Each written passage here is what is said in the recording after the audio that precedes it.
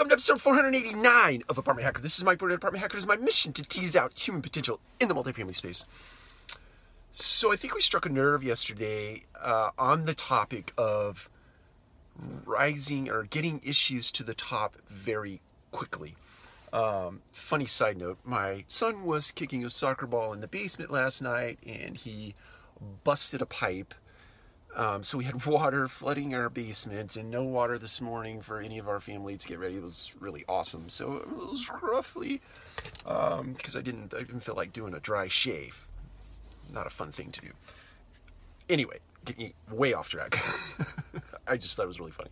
So, hit a nerve, getting issues to the top quickly, and Melinda, one of the Apartment Hacker community team members, sent over a frustration of hers where she many times attempts to bring issues up and get them to the top as quickly as possible through, I believe, a regional property manager is the way I took RPM.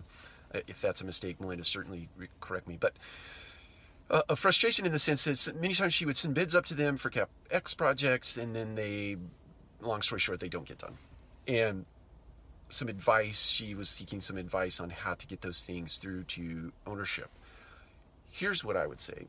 If you have somebody in your upline that doesn't take the project as seriously as you do, because you're in it every day, you're dealing with the consumer complaints, you're dealing with the team member frustrations, you're dealing with all of the impacts that are driven from this root cause, be it a CapEx project or be it some other thing.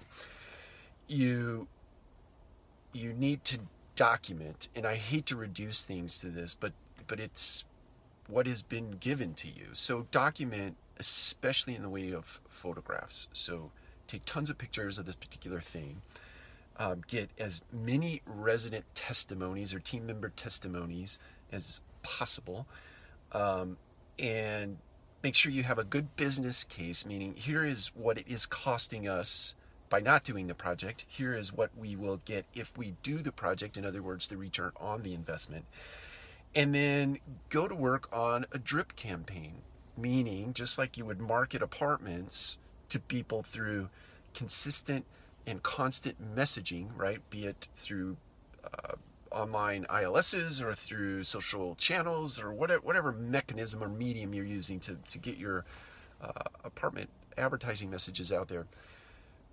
Go to work with a drip campaign marketing this particular project that you need to get done to the regional property manager. Every day, send him a piece of content. Every day, send her a piece of content. And at some point, let's say it's 5 to 7 days or 10 or 12 days removed from the time you initiate this particular drip campaign, if nothing is happening for you, I would suggest that you give that person a courtesy heads up. Hey, listen, I've tried to get this done through you, and I feel like it is falling on deaf ears. And it's okay to say things like, I feel like it's falling on deaf ears, or I think that it is falling on deaf ears. And I just want to give you a courtesy heads up that I have so much passion and I've put together the right business case for this particular thing that I want you to know, if I can't get action, I intend to talk to the next step, be that the owner of the property management company or the vice president of the property management company, or if it's just you, the RPM, and then the owner, I want to talk to the owner. Now that's risky. It's risky. So you have to make sure that your business case, right, is fully fleshed out. You see the return on investment. You understand what the positive impact is going to be. And you have to know that that's not going to be popular, okay? But I believe in my heart of hearts that if you are sitting in a scenario where something like that is going to be unpopular and the people upline will see that as a threat, then you might not be in the right company. You might not be in the right organization.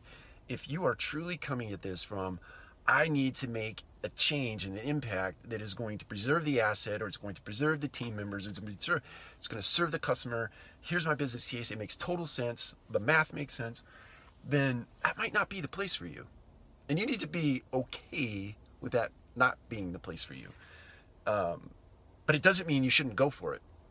Just understand there is a downside consequence, but many times on the downside of adversity are the seeds of greatness. And guess what? You'll move on to something better for yourself. So that would be my advice.